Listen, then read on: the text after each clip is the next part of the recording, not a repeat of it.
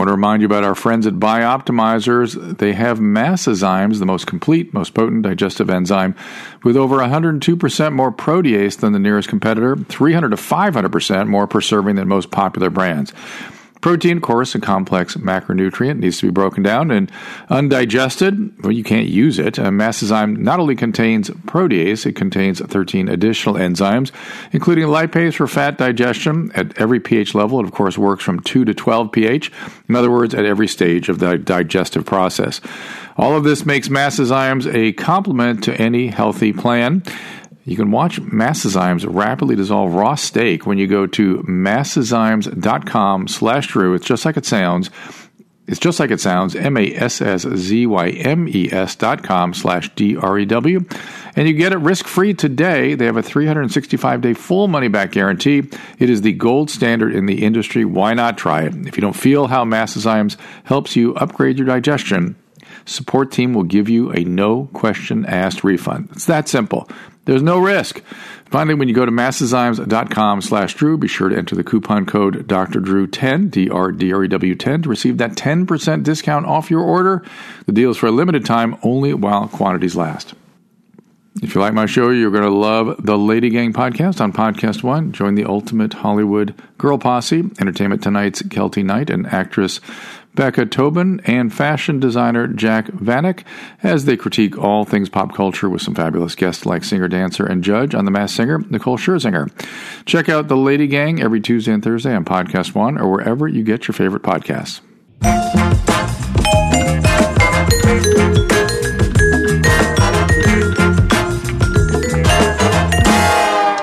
Hey, everybody, welcome to Dr. Drew Podcast. Keep those wins in the sales of the Corolla Pirate Ship.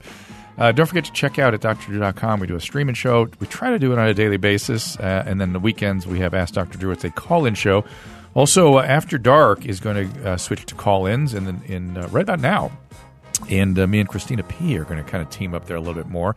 That's over at your mom's house. And, of course, thank you for supporting this podcast and the people that support us today. My buddy, Ryan Holiday.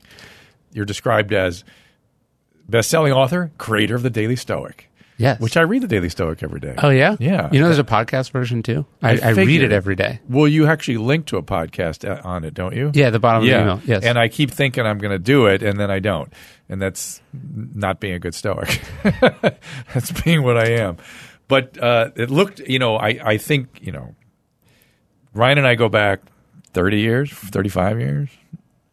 No, what? That doesn't make sense. I'm only 32. Okay, so 20 years? 20, well, I was probably listening to Loveline when I was like 10. But I ran into you. Tell that story again real quick. Okay, so I was in college. So feels like it was 30 years. No, this is like... That's really funny. This is maybe 15. I think this is maybe 15. It's got to be more This is like 2005, 2006.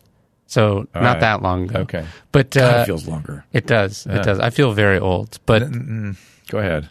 No, so I was in college and you were speaking at a conference put on by Trojan Condoms. Yeah, it was some little thing for college journalists or something. Yes. Yeah, right. Yes, and then and that's how I got introduced to Stoicism. So you totally changed my life. Well, you came up to me afterwards, and I remember you, and just going, what are you reading right now? And I was like, I'm reading this guy Epictetus. I'm trying to struggle with his Enchiridion, and I think there's something in it. Yeah.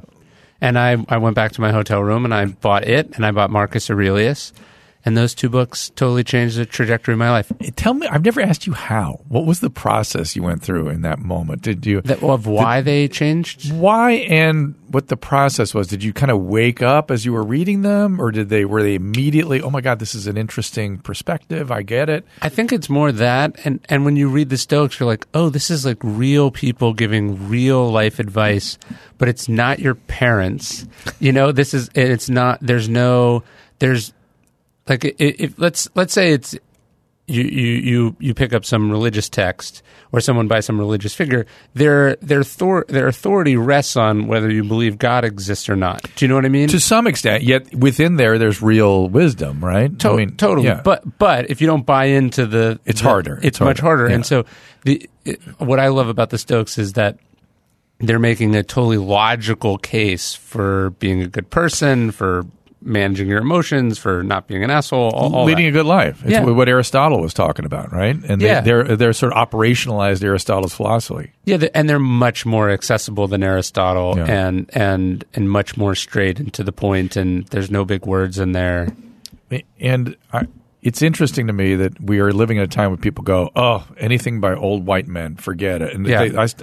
I'm fascinated by the guys that set up our government. I think it's a crazy bright group that's Sure. crazy insight into an extraordinary system. And people always push back, "Why should I care about old white men from 200 years ago?" And I started thinking, why should you care about old white Romans from 2,000 years ago? Why should you care about a guy with a beard 2,000 years ago, too, that claimed he was the Messiah? Oh, these people have nothing to offer humanity? Or, in spite of them being old white men, there's something there. Well, but also it's super reductive and maybe even absurd to describe a group of people who were from as far away as Spain and Syria and Iraq and Turkey. Yeah. As just a bunch of white guys, right? Yes.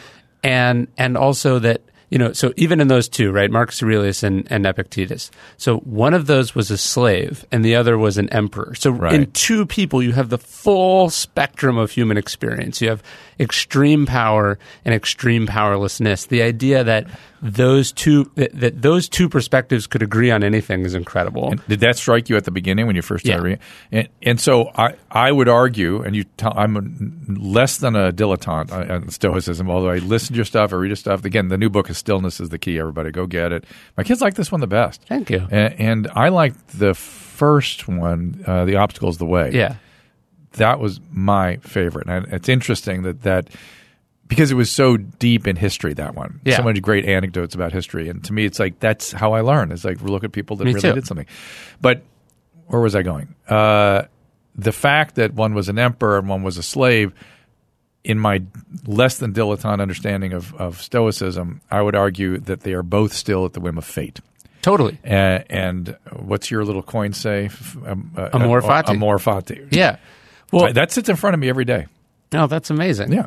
Tell them about that and comment about what I just said. No, so both of them are at the whim of fate, and there's what's so interesting about Epictetus is so he's a slave, but he's not like working the fields. He's a slave owned by one of Nero's secretaries, and so in his observations, he's like, look, I'm a slave, but he's like, I'm watching my boss suck up to Nero's cobbler, to get to win favor. And he's watching these quote unquote powerful Romans basically debase and humiliate themselves to win the favor of this deranged tyrant.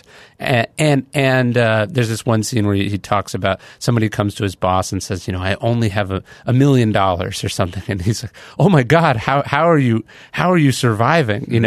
And what Epictetus realizes is that even these very powerful people are not free. And that actually freedom is certainly a legal status, but there are plenty of people who have unlimited wealth and unlimited resources who may in fact actually be worse off, have less choice in their lives than Epictetus does. So I think at the core of Stoicism is this realization that actually freedom is sort of an internal choice. And what's fascinating about Epictetus is that he becomes like Toussaint Louverture, the Haitian former slave who leads this uprising over in Haiti and defeats Napoleon, James Stockdale when he's in prison in Vietnam. People end up turning to Epictetus over and over again, realizing that, there's actually you can actually find sort of freedom even inside captivity. The Senator John McCain. McCain carried Epictetus with him. Yeah. in Hanoi or wherever he was. Yeah. And so I think it's realizing, and then when you read Marcus Aurelius, you actually it can be a little bit depressing because he's kind of like he's so circumscribed as far as. I was actually just thinking about this the other day. Have you seen the Taylor Swift documentary on Netflix? I just started watching a little bit of it. Yeah. There's this one scene in it where she decides she wants to. I found it kind of insufferable. It's very clearly sort of propaganda. Yeah. But there is this one revealing scene where she's decided she wants to sort of speak out politically. She wants to talk about this like Senate race in Tennessee. And she basically has to like go to her advisors and her parents and all that. Yeah. And she's like weeping, begging them to let her say what she thinks. Yeah. And you realize like, oh, it's actually probably not that fun to be Taylor Swift. Right. And that she might have millions of dollars. She might have 100 million Instagram followers, but it's not actually it could be freer if she wanted it to be, but it's not as free as you think. She starts talking at the very beginning about requiring approval that she needs, and that's what she's still doing with all the people around her. Yeah. She has to and then she's just kind of she's the head of this machine, but the machine owns her more than she owns the machine. Well, that is interesting. I have felt that the pursuit of, this country was founded on the idea of casting off governmental restrictions. Yeah. And yet I think a lot of what we're dealing with these days is still trying to feel free. Yeah. And Epictetus is a great – he was for me, he was sort of had echoes of Sartre a little bit too. I don't know if you agree with that, in the sense that you choose to be what you are, and he chooses to sort of realize that there's something deep in him that nobody can own. Yes. Yeah. And the Stoics call that the inner citadel. That's like our sort of fortress. That the soul is the one thing that's ours. So when you're in prison, let's say, and obviously this is easy to say not being in prison, all the Stoics would say is that you've imprisoned my body. My soul is still free to do whatever it wants. Well, to me, the most vivid rendition of that in Epictetus is when his boss, his owner, is breaking his arm or leg or something. Leg, yeah. And he's just like, go ahead. He's like, you're going to break my leg. Yeah. He's like, but you're not going to break my citadel. Yes. Yeah. Yeah. He says, you can break my leg, but you sort of can't break my soul. Which again, very, very easy to say and hard to do. And then I think what is incredible is you go, okay, that was 2,000 years ago. This was a slave. But then I just gave this talk at this Air Force base in Europe, and we were talking about Stockdale, because Stockdale is the sort of most modern of the Stoics. Explain who he is to us. So James Stockdale was shot down over Vietnam in 1963 or 5, and he had studied Epictetus at Stanford, and he's the highest-ranking prisoner of war in at that time. And so he goes in there, and he basically sees this as this sort of opportunity to try out this philosophy. And like at this one point, they were going to sort of parade him in front of these cameras, and so he like beats the shit out of himself with a stool, so he can't be on camera as a model prisoner. He tries to commit suicide at one point. He basically creates a sort of culture of defiance. So he's like, yes, you sort of physically contain me, but you can't tell me what to do. Like you can. Is he the one that memorized the names of all the other prisoners around him and stuff? So and they had this they had this code language with each other. Right. When he got back, he like put certain other prisoners like up for medals, and then he reported other prisoners. Like he was like keeping in his mind commendations and demerits. Wow. Like we think this is so distant, but I mean, this guy only died like a few years ago. And I was alive during all that stuff going on. And I remember how awful that was. And that's the part, the perspective that I feel like all the resistors and things don't have today. There was very, very significant goals trying to be attempted whenever people were resisting. Then it was get out of Vietnam. We can't stand this. Get out. Yeah. Now. And we need a civil rights amendment. Now. We need it right now. Yeah. And it's not, hey, resist. Resist. What are we going to do? Sure. What's the goal here? Help me understand. Yeah, I guess there's just this sort of or even just the idea of wokeness as its own accomplishment. You know? It kind of is a hollow. It's a hollow something. I don't know what it's. I feel like it's starting to collapse on itself a little bit. Well, not that the ideas aren't good. There's some good ideas in there. It's just the mandate, the demand for purity is the part that's collapsing. We did this email for Daily Stoic a couple of days ago, and I think the title was like, "When everyone is woke, no one is awake." And the idea being that like wokeness is fine provided it's some sort of consistent ideology, right? Right. But the problem is that's the part I keep asking for. Like, what do you want? What are you doing? What do you want? Where are we going? Or that you actually apply these things evenly, right? Yes. So it's like you can't sort of be for racial justice and then sort of bully people because somebody else on the internet said that they were guilty of something. You have to actually respect the rights of sort Right. of So everyone. it's what's the word I'm looking for? It's tolerance in the name of intolerance. Yeah. No, intolerance in the name of tolerance. Right. It's back to Rousseau, demanding tolerance. If you won't cooperate, we're going to make you do it. Yeah. That's not tolerance anymore. No. And so he was the biggest sham of all time. Take a look at him. Oh, he's the worst. The worst. The worst. He had fathered 5 children, and he just left them in the street, essentially. no, he just dropped him off at an orphanage. Yeah, right. That's the same thing. Right. And the death rate was like 80% for those kids at that time in France. And Then he writes books about like educating children. Yes, and he carted that woman around just as his sort of semen receptacle, and that's all he. And then he, I read his history, his what's his confessions. Yeah, and he gets run over by a carriage when he's like 50 years old, unconscious for a while, and then starts getting really paranoid about the guy that wrote Candide. Oh, Voltaire? Voltaire. He gets very paranoid about everybody. I think it was all related to the head injury. Oh, interesting. Yeah, because he gets really crazy at the end. Well, have you read Paul Johnson's book, Intellectuals? No, I love Paul Johnson. So I do too. Yeah. But he basically does like a biography. It's sort of a biography of Voltaire and Johnson, and Marx and sort of all these people. He basically defines an intellectual as someone who cares about ideas more than people. Yes. And sort of and actually that's sort of a resurgent idea we see today where people are going, well, I don't care if so. Look at the homeless. Look at the homeless thing. Yes. This is what I'm fighting right now in this state. Ideology, and there's so many examples. Please write your next book about this. Okay. How ideology hurts humans. I frame it because you would love this book then. Yeah, I know. Whenever there's a rigid ideological framework that prevails, millions of people suffer and die. And right now on our streets is 2 ideologies, which is who are you to tell these people what to do, number 1. And then number 2, we have to have this Prop 47 here because we cannot allow drug addicts to go into the prison system. Can't, none, 0. Yeah, right.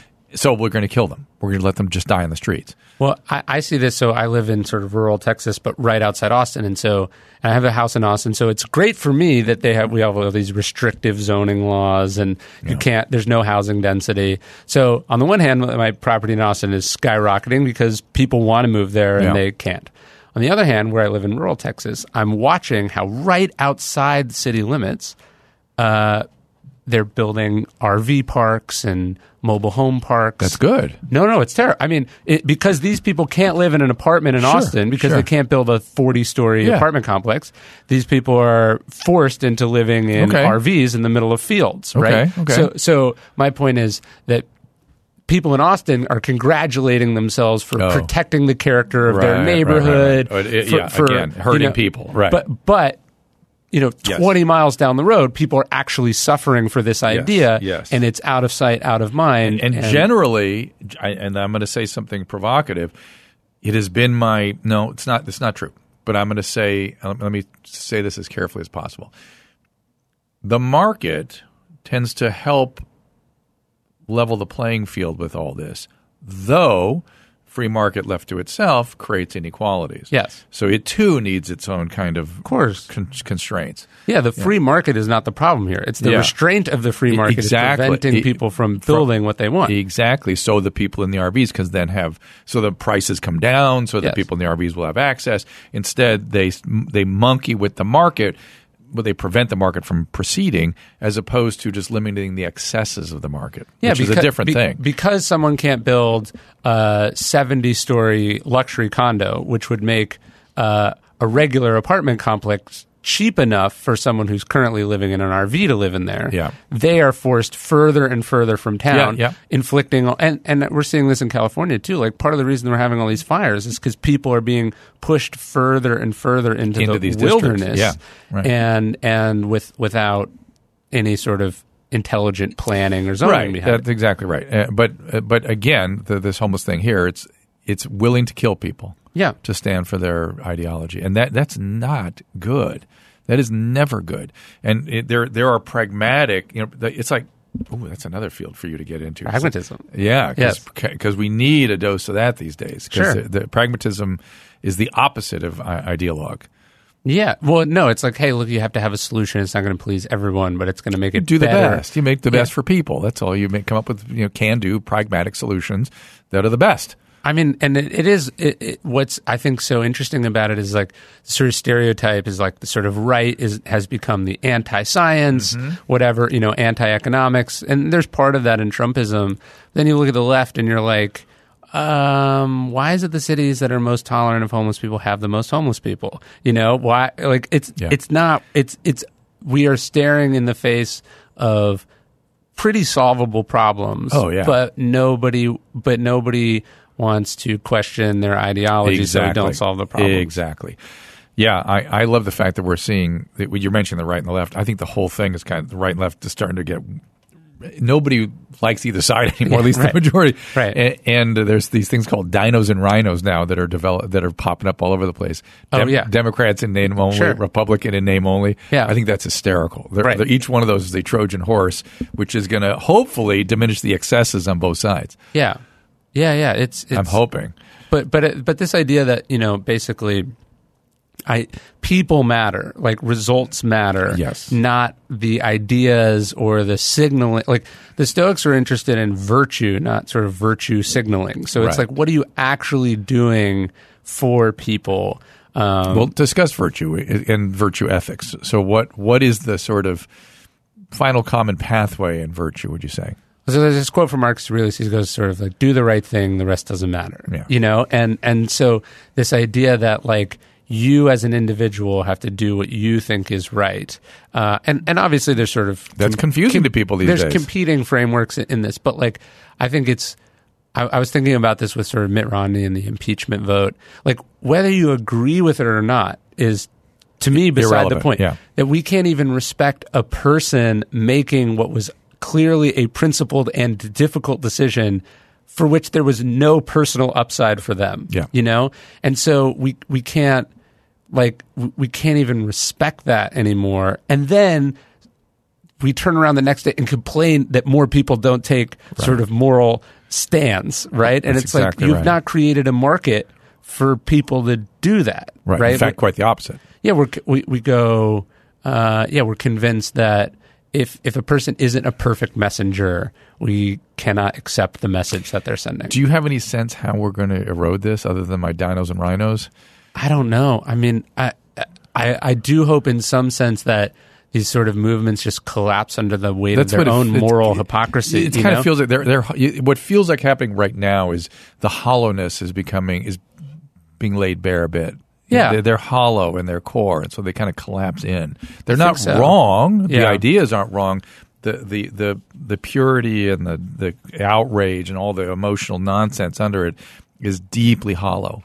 Yes. Yeah. Yeah, and I think that's hard to sustain. And I mean, the one good part of our sort of political system is that it requires coalitions and but we can't seem to do that. Which means, though, that although these people have sort of figured out how to get lots of attention, they actually have not figured out how to govern in any way. So the system is it is remarkable for like sort of how divided things are.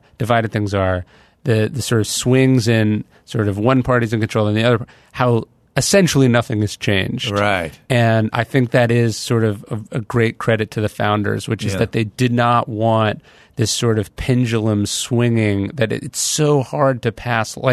So their biggest fears was factions, tyranny of the majority, tyranny of the minority, and those were their big ones. I mean, I would say like rapid change, right? Yes. So they wanted some buffering all over the place. Yeah, just in the sense it's like the House and the Senate. It's like the House is on a 2-year cycles, and like that. It's just really hard to pass laws, and it's easier to shoot down laws than it is to pass laws. Makes it really hard for crazy movements and trends of the moment to sort of permanently change the landscape. One of the scariest things I find percolating around these days is the attempt to eliminate the Electoral College.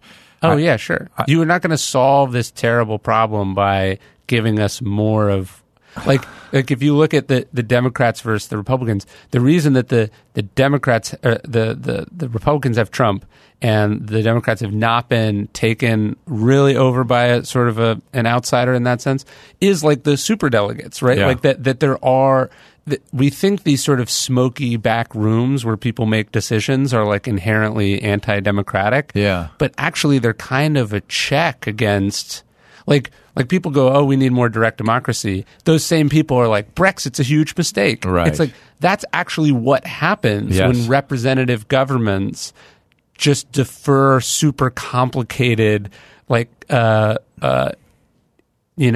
difficult issues to just like yes or no, right? Like, Yeah, that's the other. I guess that would be the fourth thing they feared more than anything was direct democracy. yeah, Because they always fail. yes. Can we not learn from history? Direct democracies fail. It's really, I mean, look, it's really hard. Like, it would have been nice, in 1860 if we could have had an up and down even vote on whether we wanted to have slavery or not. Right. And so we couldn't. Right. And so we ended up going to war over it. Mm-hmm. But at the same time, we're not deciding. Right. So your point is, let's state it clearly. If it had been a direct democracy then, we could have voted out slavery easily. Probably, yeah, easily. yes. Easily. And in fact, especially after the Mexican-American War when all those extra states came in, right? and that's actually the real conflict at the root of the Civil War, which Yeah. is that the South had rigged the system to be overrepresented in our democracy. Well, and they Or Republican. they wanted to have slavery in all those new states Yes, in the West. That's what to maintain that balance. Correct. And I have a theory because there's a weird something. Stephen Douglas, who is the famous Lincoln-Douglas debater. Something fishy happened there because he was the harbinger of You the. could argue it's all his fault. Yes. Yeah. Because he overnight repealed the Missouri Compromise and brought in the Kansas-Nebraska out of nowhere. But I will tell you something else that happened out of nowhere at the exact same moment. Okay. Stephen Douglas was the senator from Illinois. For the previous 40 years, St. Louis was the gateway to the West and was planning the railroad through St. Louis into the West. Okay. And with the repeal of the Missouri Compromise, suddenly it went through Chicago. Oh. Instantly. And I thought, Stephen Douglas, he did something. That Some is sort of very- weird deal. Yeah, So sure. please research that. Okay. Something happened. But- So, right? And that was sure. why, and that was why he invented his little theory about the decisions in the territory. They can discern what they call that Popular Popular sovereignty. Yeah, Yeah. He this is the aging brain with names. It's just fucking it's so frustrating. But yes, he clung to popular sovereignty in spite of Lincoln's just taking him apart. He still clung to it because that was the deal to get the railroad. I'm sure of it. I'm just convinced of it. Oh, that's fascinating. Yeah, because it was overnight. St. Louis was just forsaken.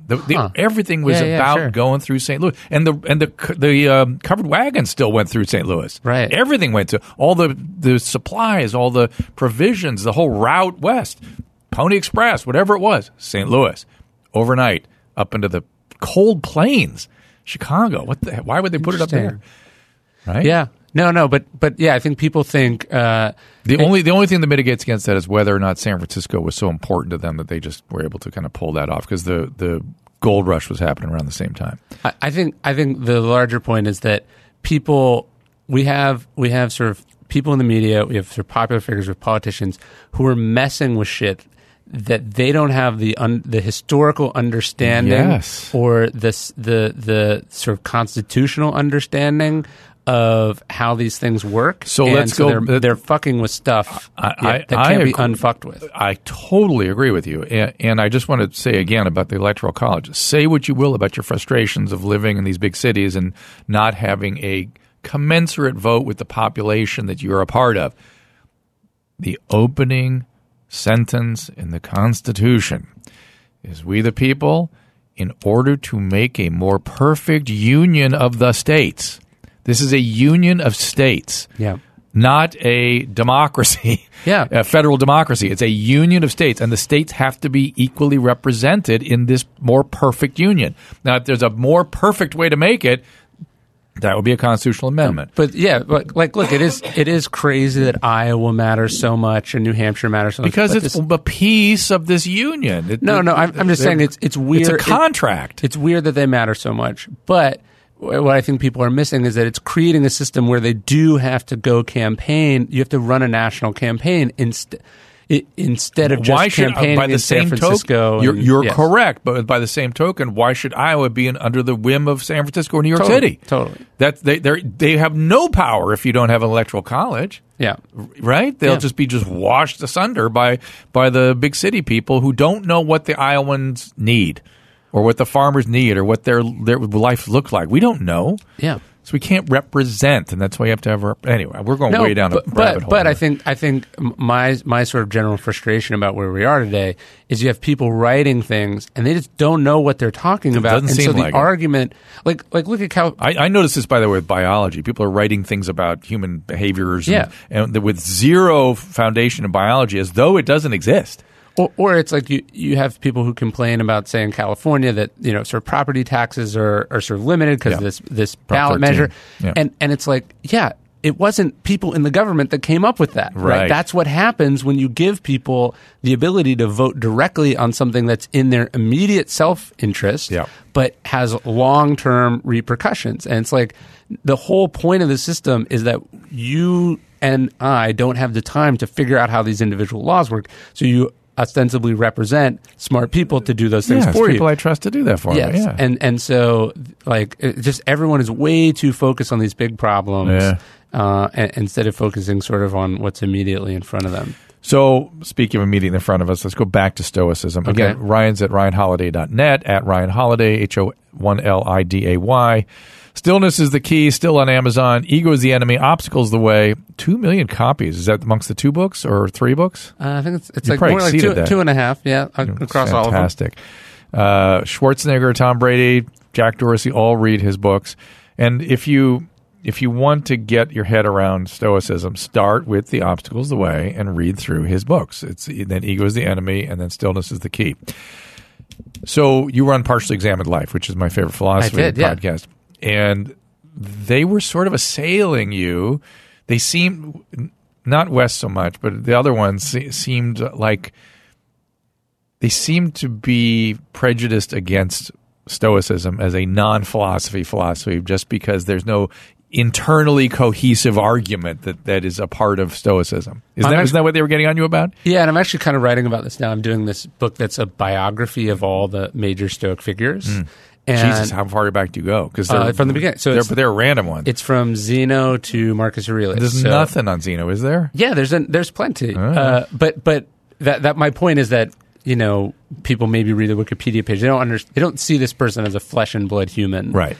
And my sort of opening sentence in the book is that for way too long we've cared about what philosophers have thought and said, when really this doesn't matter at all. What matters is what they did. So why should That's a pretty hard argument to make right off the top. Why should we give a shit about Rousseau if he's a child abuser? I know. We shouldn't, but right. But he was a smart dude with some interesting arguments. Right. And so I think what I love about Stoicism, and I think maybe what some of the sort of more academic philosophers find objectionable about it, is that there isn't that. Cato doesn't write anything down. He's just a philosopher by the decisions he makes as a human being. Yes. And so that is less fun to dissect. And right. So you have to pull out the philosophy from the behavior, which is, by the way, how I think it should be. What is the point of philosophy if it's not driving behavior? How to live life? Yeah. What's the point of the ideas if they're not making life better? Well, to be fair, just to push back a little bit. Some of it is to try to understand. I mean, the history is so long. I mean, some of it was to understand our psychology and what's real and what's not, how to find truth, what is truth, and it's a little different. I think that there's certainly a place. I almost wish we could split the two off. If that's what happened, right? Psychology split off, and then physics split off, and right. But for whatever reason, philosophy is kind of maybe it's time for a new split. Philosophy has been kind of ghettoized and how do we know we're not living in a computer simulation? Right, how do we know we exist? Right. And these are interesting questions that geniuses have come up with interesting takes on. But if you're, a mother of 3 sitting in your kitchen trying to figure out how to make good on your life, what does this do for you, right? And to me, that's what Stoicism is about. Stoicism is, Seneca being called to serve in Nero's regime and trying to figure out these competing obligations, right? Or competing, making the best of a bad situation. It's Right. it's Epictetus trying to make sense of slavery. You know, it's existing in the real world and making hard choices inside the real world. Yeah, this issue of, are we in a simulation or not got picked up by Heidegger and those guys, the phenomenologists, and they thought that was a scandalous question because all you have is experience. And so they became the phenomenologist. And that was the one direction to go with it, right? And you're saying no, that's a waste of time. Well, let's say we are, right? Let's say we're living in a computer simulation. How do we make it the best possible computer simulation? What do you do with this information? Right. Should you kill yourself? Right. What should you do? Right. I think that the Stoics were certainly smart enough to kick around any of these things, but they were like, I don't have time for that. I'm the emperor. They go, interestingly, they usually end up, right, with virtue, and virtue is living a certain kind of life and it's having a certain kind of, what should we call it? It's excellence, it's translated as, but that's kind of a weird word to use, a certain kind of ability in living the good life, right? But what I found interesting is they never distilled down to more basic question about why serving humans is, what the why behind that, why that's a necessary part of the good life. It certainly is, and everyone always gets there. Psychologists get there. We all get there. I'm an evolutionary biologist by training, and so to me it's like, it's the best way to keep the species going and pushing the genes forward. That's it. It works. Well, the Stoics, they have these two terms. One is sympatheia, and the other is like okiosis. I'm terrible at the Greek pronunciations, but they're sort of oiki is like home, right? Yeah, we have a natural affinity for each other. Well, I was telling Adam we have oikophobia now. There's something they've seen. You should read about this. Oikophobia it's called, which is that there's an actual phenomenology in Western culture that when it goes through its existential crises, then it starts the more egalitarian, the more open, the more it starts to look in on itself and hate itself and try to destroy itself. So it's fear of home, oikophobia. But so the Stoics sort of believed that like everyone had a role, and you didn't choose that role. You didn't choose to be emperor. You didn't choose to be a senator. You didn't choose to be a soldier. But this sort of what life. So it's like the Rawlsian notion of you're born into whatever you're born into. Yeah, that with we whatever sort of genetic each endowment. we each have like a personal daemon or a genius, and then it was on you to fulfill that thing. But that to neglect that. That's an interesting thought. Wait a minute. Let's because we don't really. Today we would take more of a Rawlsian. I think it's Rawlsian, which says that you're thrown into the world, and you don't get to choose where you're thrown in. And is that fair? And and they're saying no, it's not fair. But there's a core daemon. What do we call it? That you have to fulfill regardless of that circumstance. Yes. That's kind of interesting. Yeah, that's empowering. That we each have like the Stoics sort of believe we're all actors in a play. Yeah. That we didn't write the play. Same thing as a computer simulation. Yeah, right? we do control how we act in that role.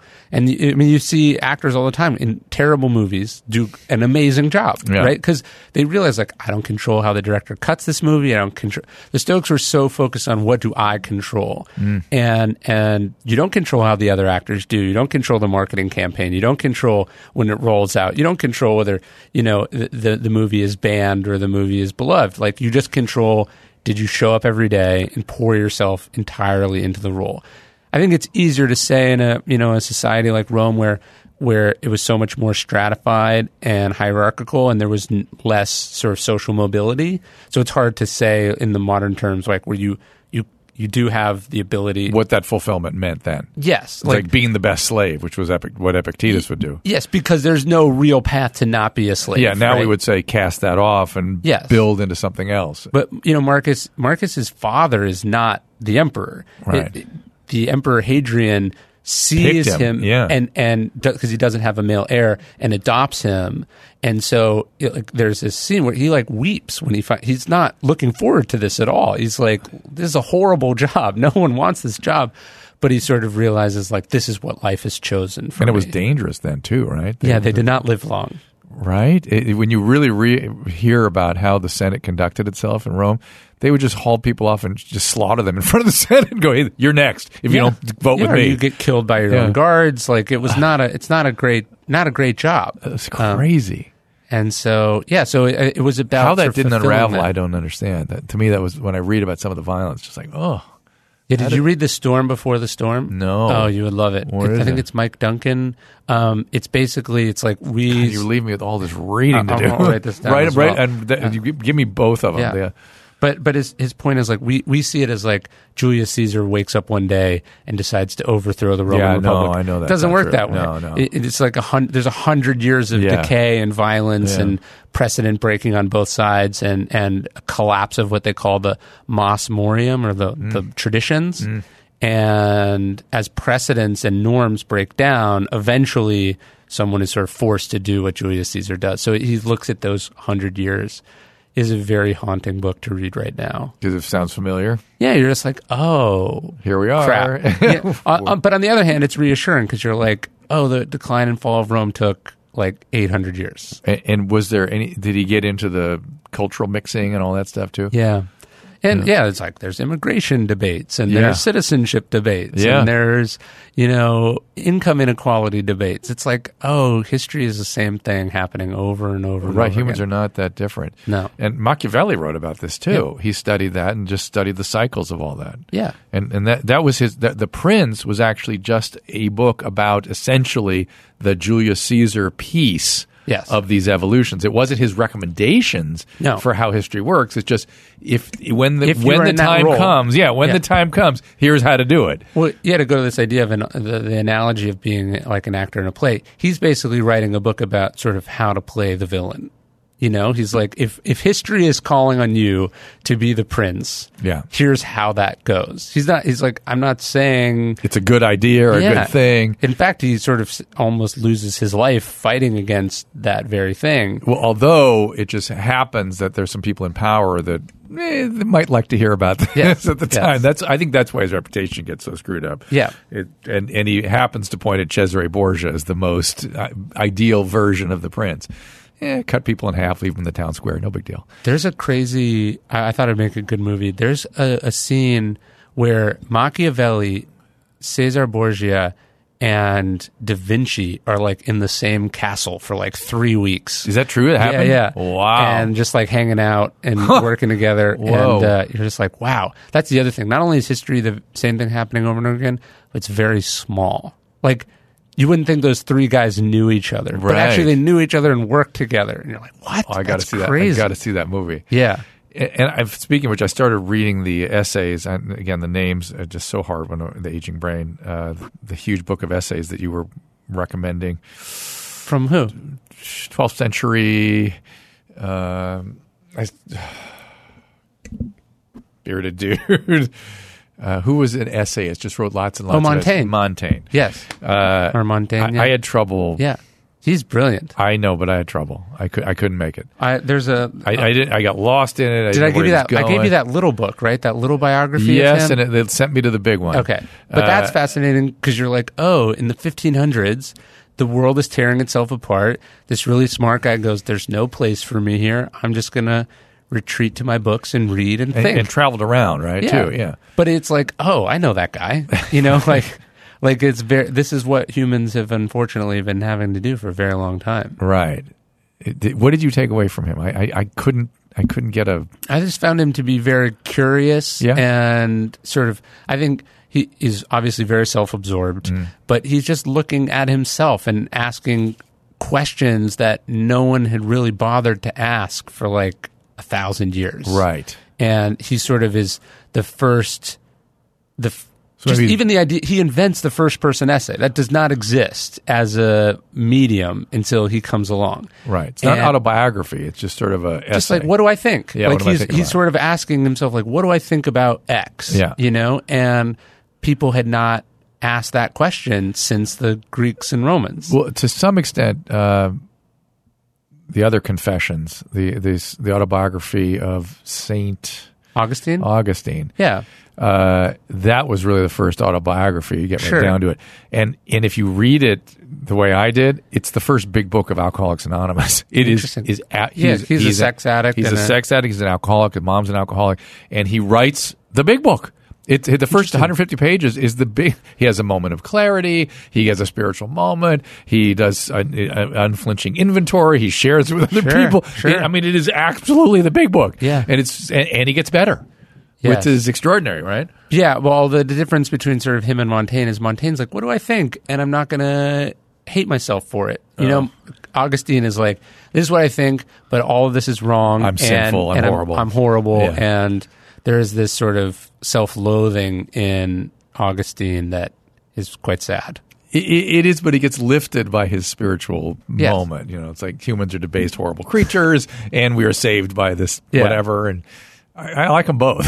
Yeah. No, I think so. So let's go back to the partially examined life. So those guys are attacking you for a lack of a consistent philosophical framework. Yeah. How do you answer them? Well, I think the coherent philosophical outlook for the Stoics is sort of built around four ideas, which I think we talked about last time I was here. But it's the four virtues of Stoicism are courage, justice, wisdom, and moderation. We did. And those are four really simple ideas, but that intersect and balance each other out in sort of infinitely complex ways. Like, aren't they just coaching? Isn't that just... But that's actually kind of at the core of Stoicism is that it's like, oh yeah, this is supposed to just coach you to do the right thing in the right way at the right time in the right place. And that goes back to Aristotle as well. But, you know, the Stoics, like, were really fond of sports. And so it's like about hitting the target with the javelin. Like that's what this is for. It's not for creating this beautiful explanation of the universe or, you know, explain, although there were Stoics that, you know, explored logic and physics and stuff. Oh, really? Which one? Yeah, all of them. I mean, really? There was the three disciplines of Stoicism were logic, physics, and ethics. But as it went on, it became, especially as sort of Greece becomes Rome, and then this becomes about running the world. Yeah.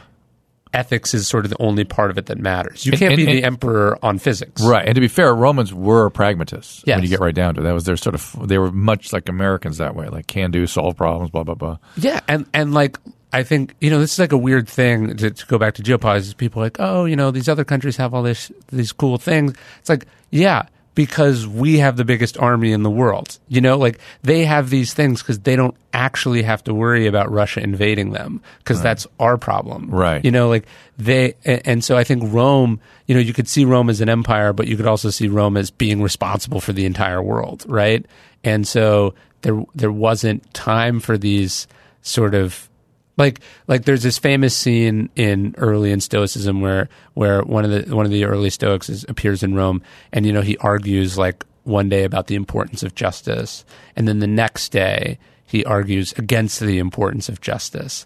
And Cato the elder, who's Cato's great grandfather, is like appalled by this, and he's like, "Get these people out of here!" And he banishes them from Rome. That's what they called sophistry, right? Yeah, but his point was like, just answer the fucking question. Like, is justice good or bad? Right. You know, don't argue it both ways. And I think for, like, when you are running the world or when you are existing in the real world, all you really have time for are the pragmatic questions about how to solve problems. Yeah. You don't, it doesn't matter to you whether we live in a computer simulation, whether justice is good. Like, you have to answer the question. So I think that the coaching is actually a great sort of way into thinking about it. It's like, oh yeah, these are people who were trying to not be corrupted by absolute power, or these were people who were trying to, you know, keep their temper in check. You know, that's what it's for. Is happiness one way or another conceived one of the goals? I think so. I think the Stoics, you know, they don't talk about happiness as directly as some of the other schools. And I think, by the way, we've mistranslated happiness over the years. I think for them, it's sort of flourishing, you know, the more the Aristotelian sense. And Stoics are in that zone. Yeah. I think, like, for the Stoics, happiness was this thing that could ensue when you got rid of all the things that got in the way of happiness, which were... Right. So freedom and living a certain kind of life and protecting your inner core or whatever. And that's kind of what I'm talking about in stillness. There's this Stoic concept of ataraxia or apatheia, which is like what happens when you're no longer jerked around by passions or anxieties or fears. Yeah, I was surprised by this book because I didn't think about stillness as a significant feature of Stoicism. Yeah. And I think that's why you probably brought it out. Yeah, I think when you think stillness, you think like Eastern. Mm-hmm. And then, you know, Marcus Aurelius' book is titled Meditations. Like, he's not sort of sitting there, you know, counting his breath, but he is trying to get to a place where he's not jerked around by urges or fears or, impulses. He's trying to get to a place of calmness and peace. Has it made you happy? Stillness? No, not just stillness, but stoicism. I think so. I mean, I think it's helped me.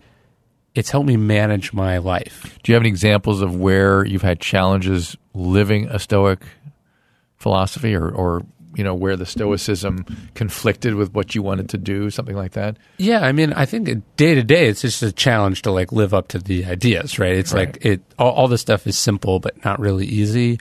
I think one of the things I've taken from Stoicism is that there's a lot omitted from it because they felt like they were talking about the things they felt needed to be talked about and believe the other things would take care of itself. So if you see Marcus Aurelius' meditations as reminders from a person to himself. Yes. Like my to-do list doesn't tell me to eat food or go to the bathroom. Like I handle that on my own. Right. So he's talking about the things he's struggling with. Right. So he doesn't need to write down hey, jokes are funny, right. or sex feels good. Yeah. He's actually reminding himself hey, sex feels good, but it'll make you do things you regret. So be careful. Mm-hmm. So I think there's, when I see Stoicism, so I don't see Stoicism as being anti-happiness. I just see it as it assuming that you'll figure out happiness on your own, but we're going to talk about these other things. Well, I would see it as anti-hedonic happiness. Yeah. The euphoria is fun, but is sort of their constant refrain. It's yeah, that's good, but that can lead you in the wrong way. It can end up in bad places, which is good because it's true. I think being a new dad, Stoicism is that's probably the trickiest there when you're dealing with something that's so sort of biologically overwhelming and sort of emotionally overwhelming in a good way. Parenting. Yeah. There's less about Stoicism there. There's less in Stoicism there about how do you Marcus Aurelius talks about kissing your child at night and going you might not wake up in the morning, and sort of steeling himself for that because he lost 8 children. Yeah. You're just holy shit. Yeah. Think about that, what that would do to a person to lose 8 children. Mm. And so there is less sort of about, I would say happiness appears more than joy in Stoicism. And to me, joy is sort of what life is all about. And so I think that is a tricky subject in Stoicism. Joy. Yeah. Just not, where does it come from? How do you cultivate it? How do you appreciate it when it's there? It's interesting to me to point out that the intersubjective is left out of the descriptions, yet they're telling you how to navigate it without,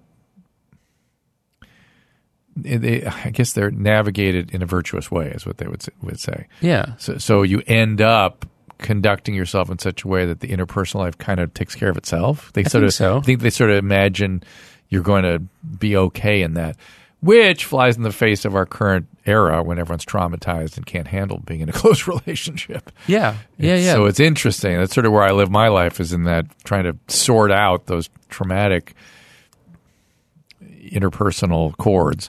But even there, Stoicism can help.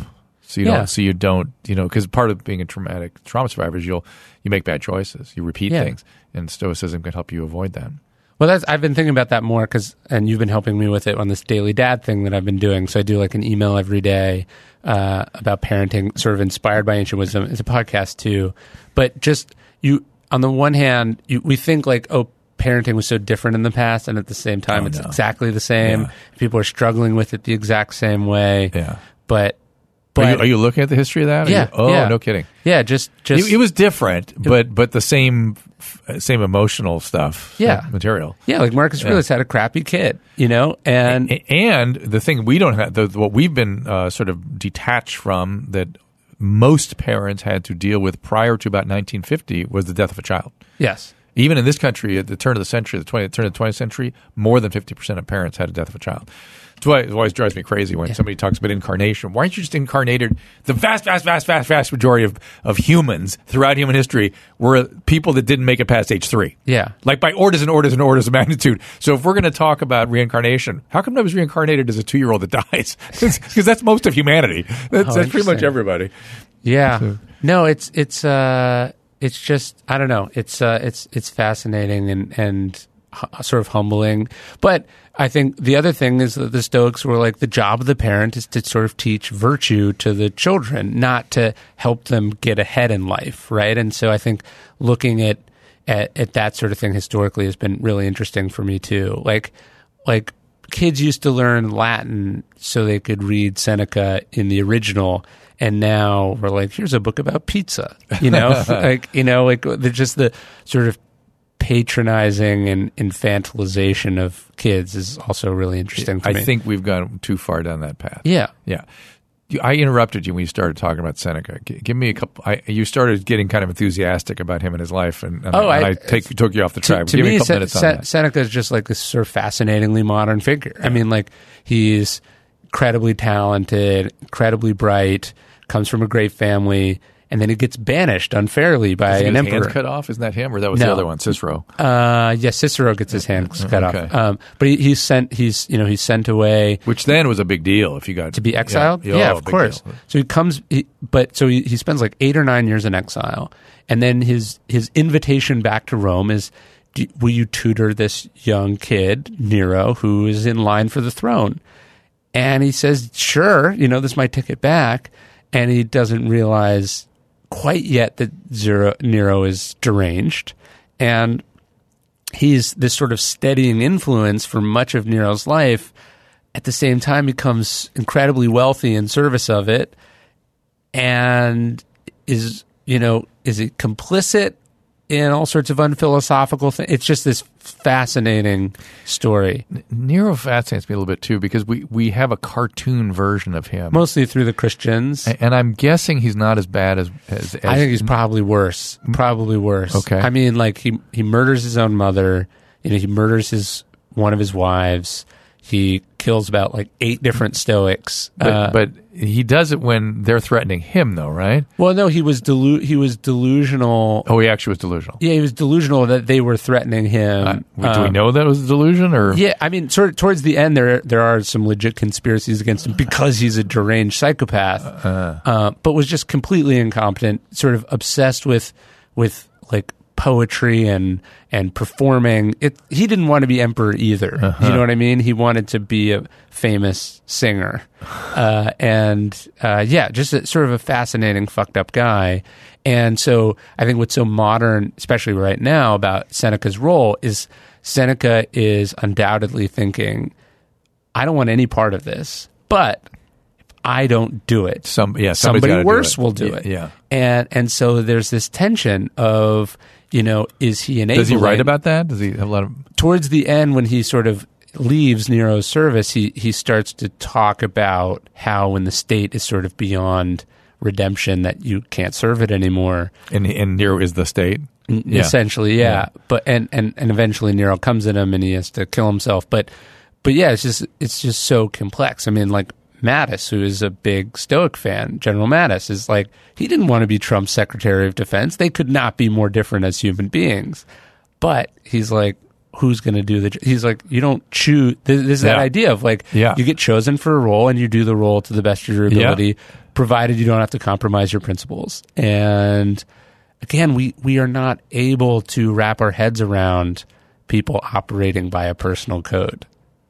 Meaning? Well, like liberals hate Mattis for serving Trump, right. And it's like he's the same thing as Mitt Romney. Yeah, it's like we can't wrap our head around somebody operating by a personal code. Right. And so, from my perspective, not being able to see gray, that's a psychological problem. Yeah, when things are either all good or all bad, that there's all kinds of theories about that, but it sort of goes ultimately down to this thing called good mom, bad mom, where you see your important attachment figure is either all good or all bad, and not a flawed human that's doing the best she can and meeting your needs sometimes.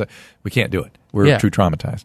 Interesting. Yeah, that's right. I see it more as a historical problem. Like people just don't understand their history, so they think history was black and white before. Right. So it's like, no, this is really complicated. Yes. And let's sort of leave it there, is that I think that's fundamentally something you can take away from Stoicism, was that humans are complicated and nuanced creatures. Oh, yeah. And this is an attempt to not right the ship so much as navigate the waters. Yes. And that for each of us, life is a navigation and a challenge. And I hope most people want to do the best they can at it, not just for themselves, but for others, which to me as a biologist, that helps move the genes forward, man. That's really our goal here. Yeah. Move your genes forward.